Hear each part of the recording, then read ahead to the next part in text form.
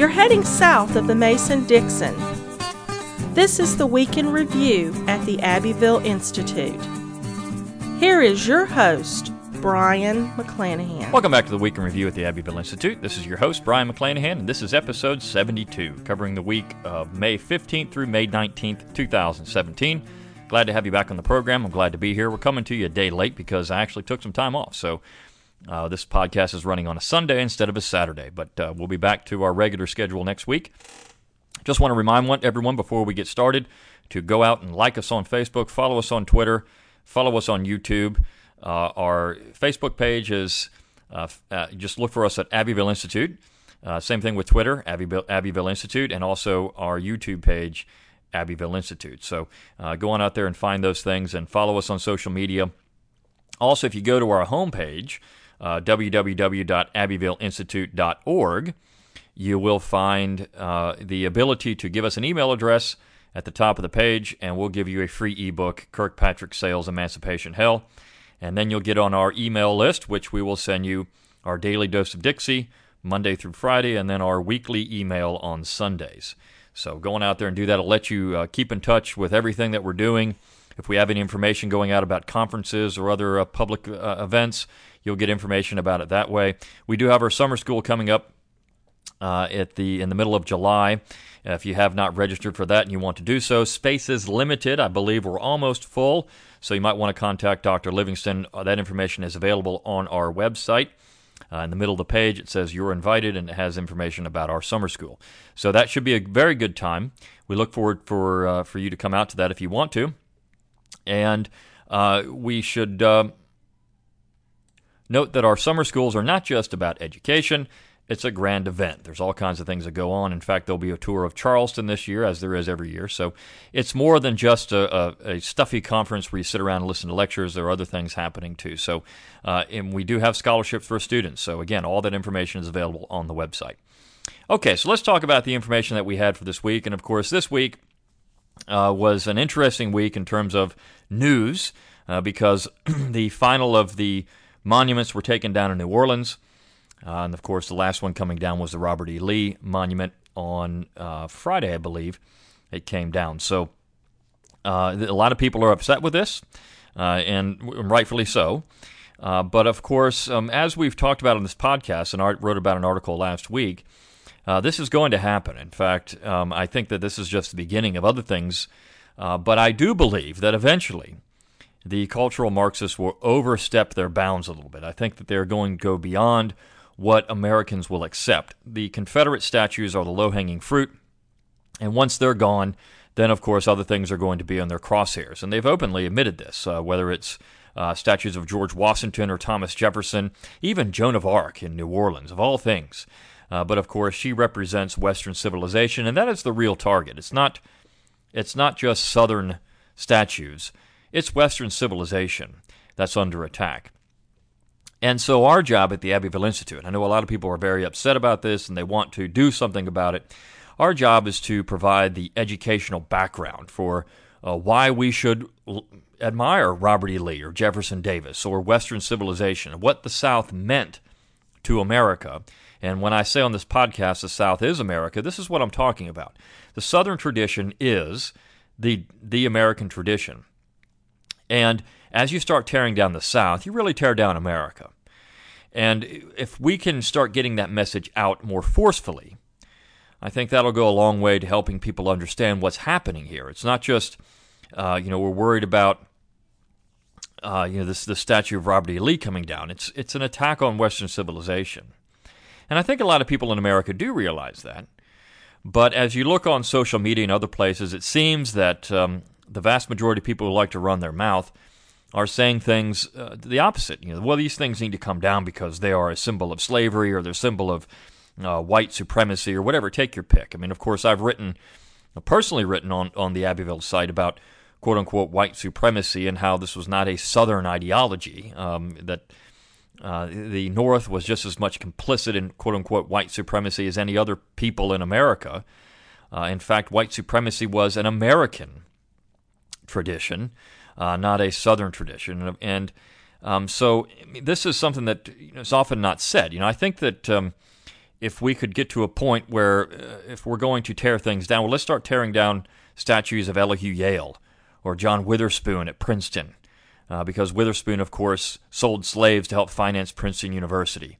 Let's tear down the Ponce de Leon statue in Florida because, of course, Ponce de Leon was a slaveholder. But all these things are ignored.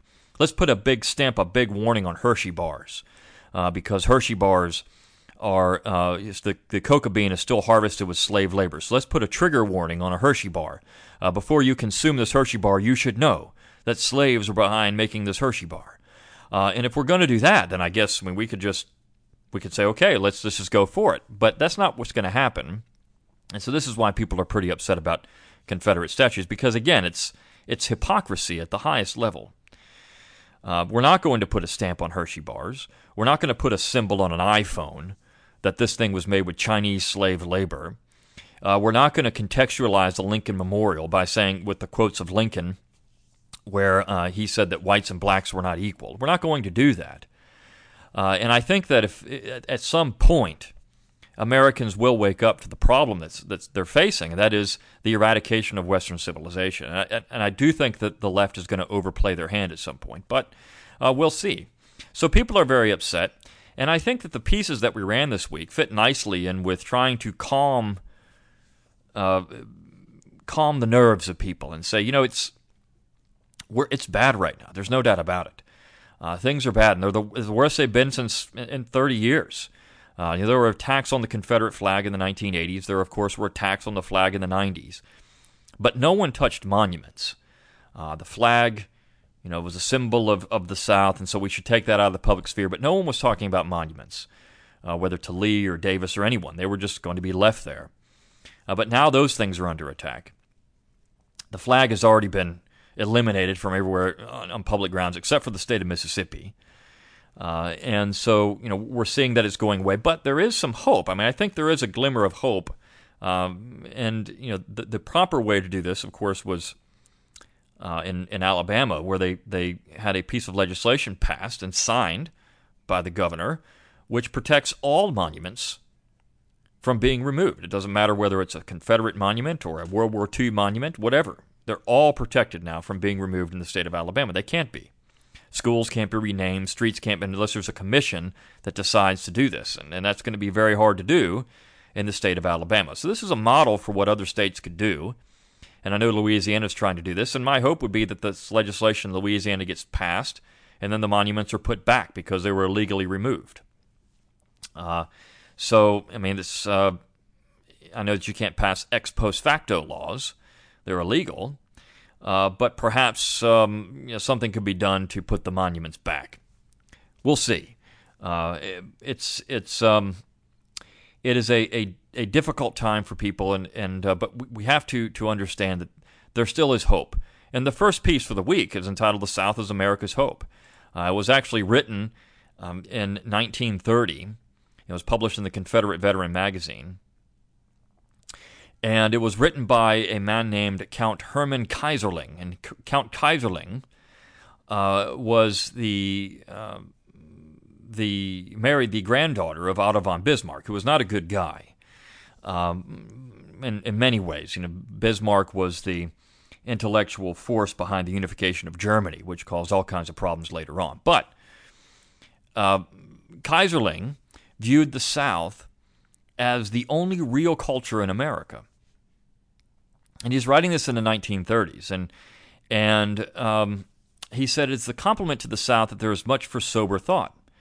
There is a strong movement to commercialize the South, to create here the same money-seeking atmosphere, to change her distinctiveness into a likeness of other sections. In fact, to destroy those characteristics upon which our culture depends. Such efforts should be combated, and the South should remain distinctive among the sections. It is that distinction in culture and hope for the future. In that distinction in culture and hope for the future is what the point was. Kaiserling believed, in days to come, the Northern will be recognized as the poorest, the least superior type. He will mean to America at large what the most narrow type of Prussian means within the German nation. The Middle West will in all likelihood continue to represent America's national foundation. But if a culture develops and the stress is laid on culture, then the hegemony will invariably pass over to the South. There alone can there be a question of an enduring culture. And this is something we've talked about in the podcast and on the website over and over again. Even if all these statues are torn down, the Southern tradition, Southern culture remains. Now, the barbarians are at the gate. There's no doubt about it. And Southern culture in some ways has become a characterization of itself. You know, it's not what it used to be. But the foundations are still there. It's a caricature of itself, I should say. The foundations are still there. The culture is still there. And so those are things that need to be preserved. And the statues, of course, represent parts of that Southern culture. Robert E. Lee being not just a great Southerner, but a great American. Jefferson Davis, the same thing, a great Southerner and a great American. And so when you contextualize these statues or take them down, you're saying these people don't represent what America was. And I think that for most Americans, they looked at Lee as a shining example of what American was. Same thing with Jefferson Davis. The man was a great American before he became president of the Confederate States of America. One of the most well-respected men in Washington, D.C. at the time and in the entire United States. His father-in-law at one point was Zachary Taylor. So, I mean, this was a man who was seen across the United States as a great American. But when you take them down and you say this is, Davis is nothing but a slave owner, well, where do you stop with that? I mean, do you say that Washington was just that, or Jefferson, or Madison, or Monroe? I mean, where do you contextualize these things, and where does it stop? And again, this is why I think the left will eventually overplay their hand. I could be wrong about that, but I think it's going to happen. But for us in the South, what we should be doing is saying, okay, I mean, you take them down, there's another martyr. You've just given us another martyr. Someone else, I mean, when the North did this very well, when John Brown was executed, there was a martyr. An example. If we're facing a cultural war, well, here's another martyr in the cultural war. And people need to be made aware of that. And so that will allow us to retrench our culture. And I think this can actually be beneficial. As Dr. Livingston has said several times, when the South seceded in 1860 and 61, they had no symbols. Their symbols were American symbols. That's what they had. And they believed themselves to be fighting for the American tradition of self-determination and independence. That was the American tradition. And secession had been openly talked about, North and South, several times in the 80 years that predated the American War, predated the Southern War for Independence, I should say. And the American War for Independence and the Southern War for Independence are the same thing. Or the War for Southern Independence, same thing. So this idea of the South is America's best hope. The South is America's hope still. The Southern tradition still is America's hope, but we have to ensure that that tradition can be recognized. And in that way, we have a piece that we ran on Tuesday entitled Be Proud You're a Rebel. And the writer writes under a pseudonym, Dissident Mama. And she lives in Virginia. But she says, look, again, she points out this is a cultural war. And she attended public schools back in the 70s and 80s in Virginia, where they actually still taught good Southern history. But of course, those things are now changing. But she understands this is a cultural war for power. And that's the important thing here. And in my own podcast, I ran an episode a couple of weeks ago entitled Why Slavery? Why is slavery actually important? Well, it's important because it was a symbol of power. As the South if the South could expand slavery, they expanded their political power. And the North knew this, which is why they attacked it. They didn't attack it for moral reasons. Most Northerners weren't concerned about the plight of slaves.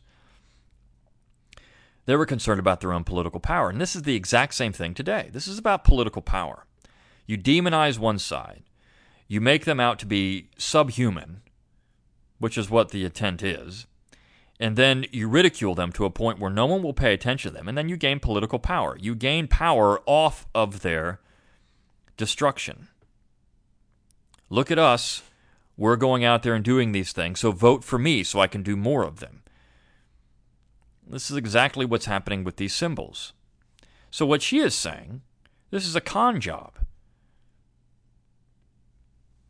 And it's time to start standing up for your heritage, as she says, your heritage of stubbornness, anti-authoritarianism, hard-working grit, and self-determination. She says it's in your blood, and it is in the South.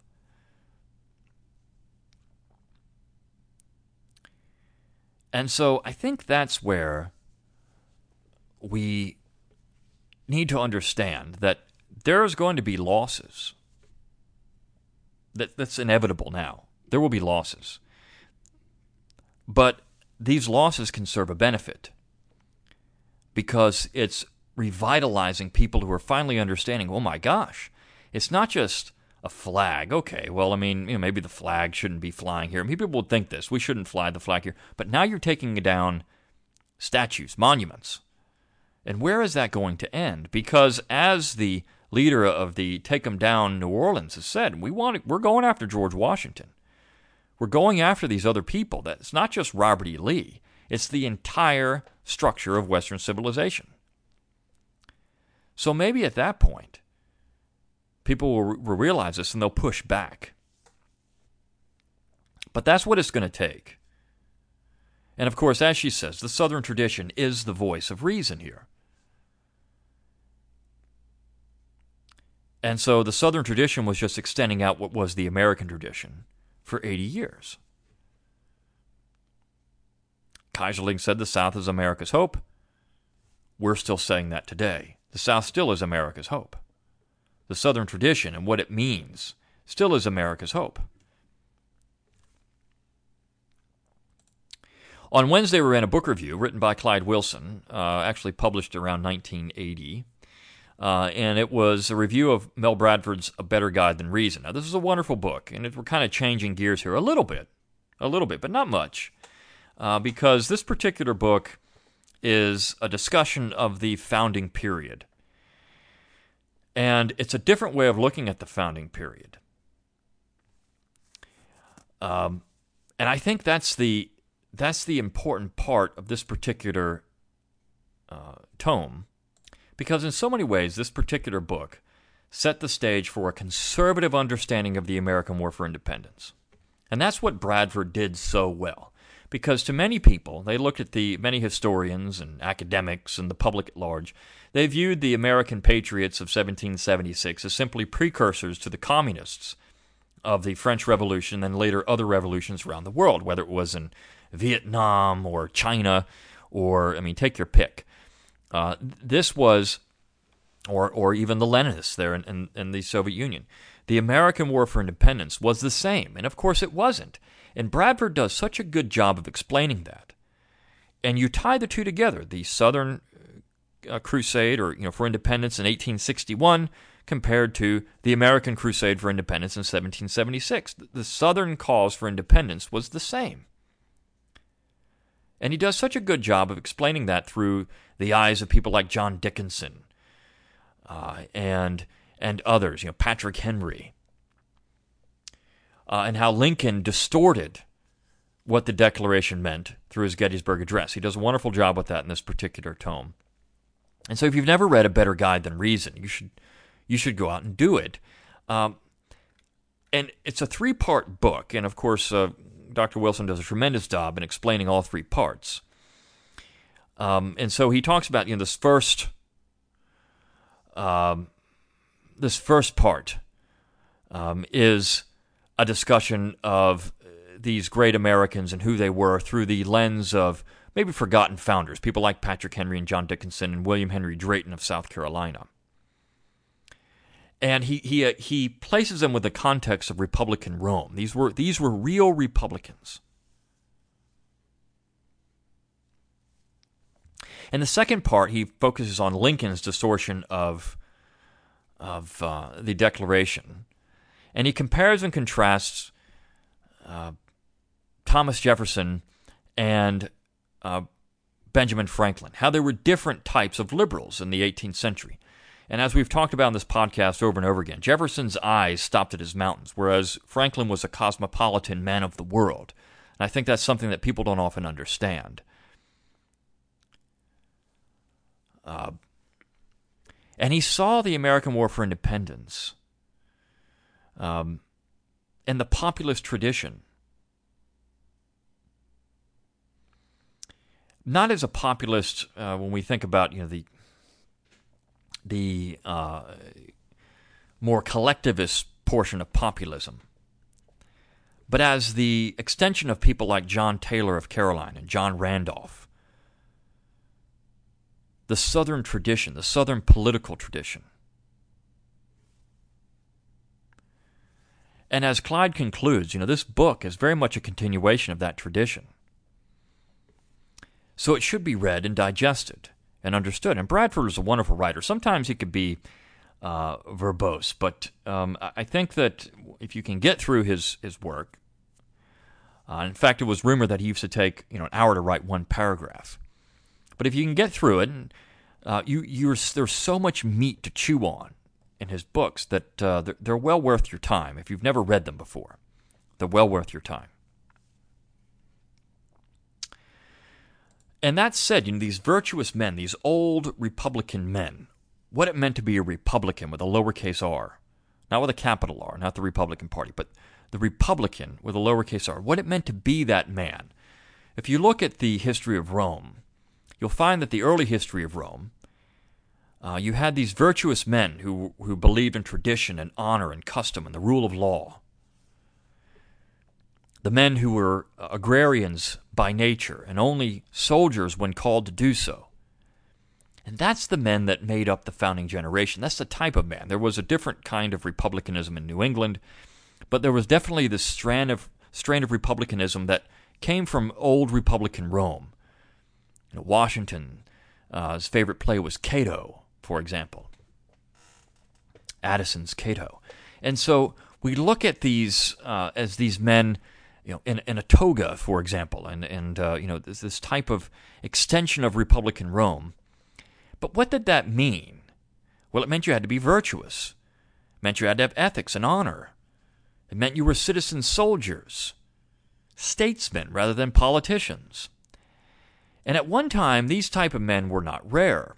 And the piece we ran on Thursday, A Virtuous Man by Franklin Devereux, who is a philosopher at James Madison University, he talks about this man from the Shenandoah Valley.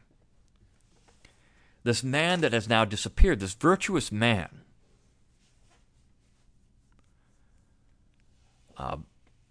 This farmer that worked in the Shenandoah Valley. And the things that made him great. It's as if you're reading something from Livy or Tacitus. Because that's what we had in America. And he brings up a nice point.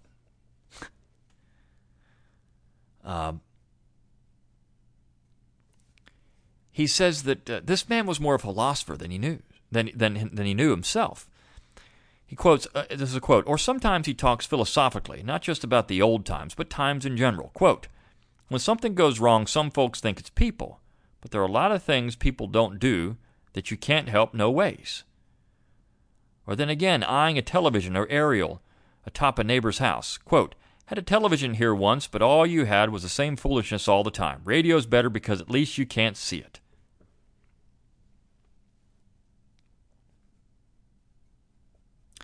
And when someone suggested he put a radio on his tractor, he said, no, you can't hear music in the air if you want to. You don't need one. And his real quarrel was with daylight savings time.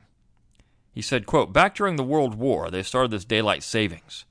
Maybe that's all right for city folks, but for a farmer it ain't no good.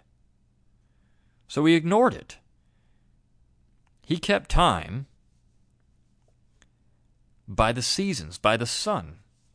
He wasn't mastered by the clock. He was a different type of virtuous man.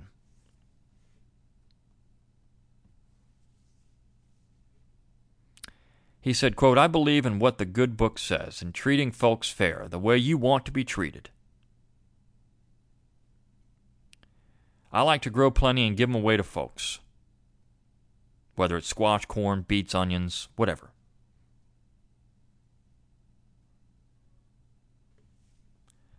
So you have these people at one time, this was published back in the 80s, who were still hanging on to this old tradition. And for a time, I think it was disappearing. But there are people now who are trying to go back to this, who are trying to rekindle this spirit. And this is the Southern tradition.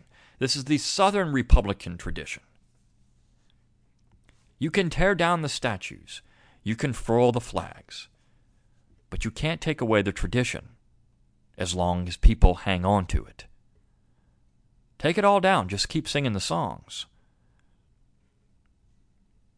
In some ways, these statues and these flags are meaningless. They represent something that's tangible that can't be taken away. And that is the tradition itself, so long as we continue to practice it in our homes and among our own people. And for that I do have hope, because I think more and more people are doing this now than they ever have before.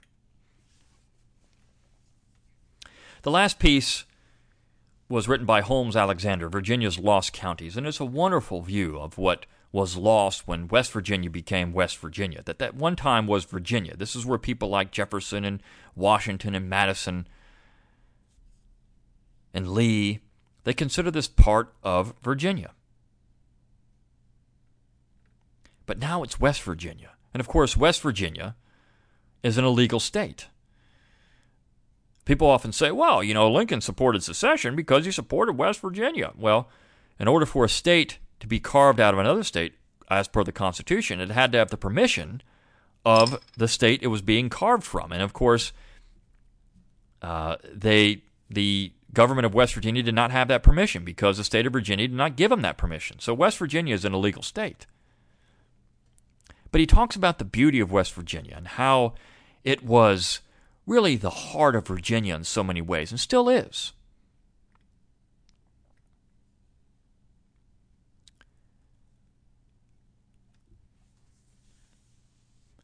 It still was such a part of Virginia.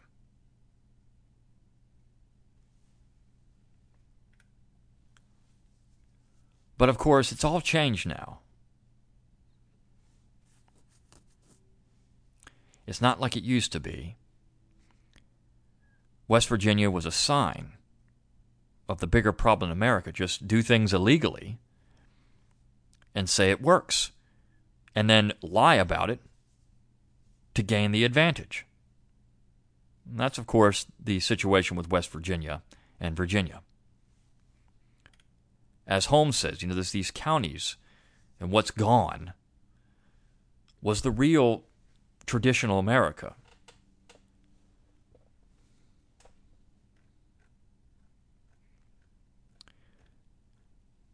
And I think that's why people are very upset, because they see the real traditional America losing. And it's not really losing.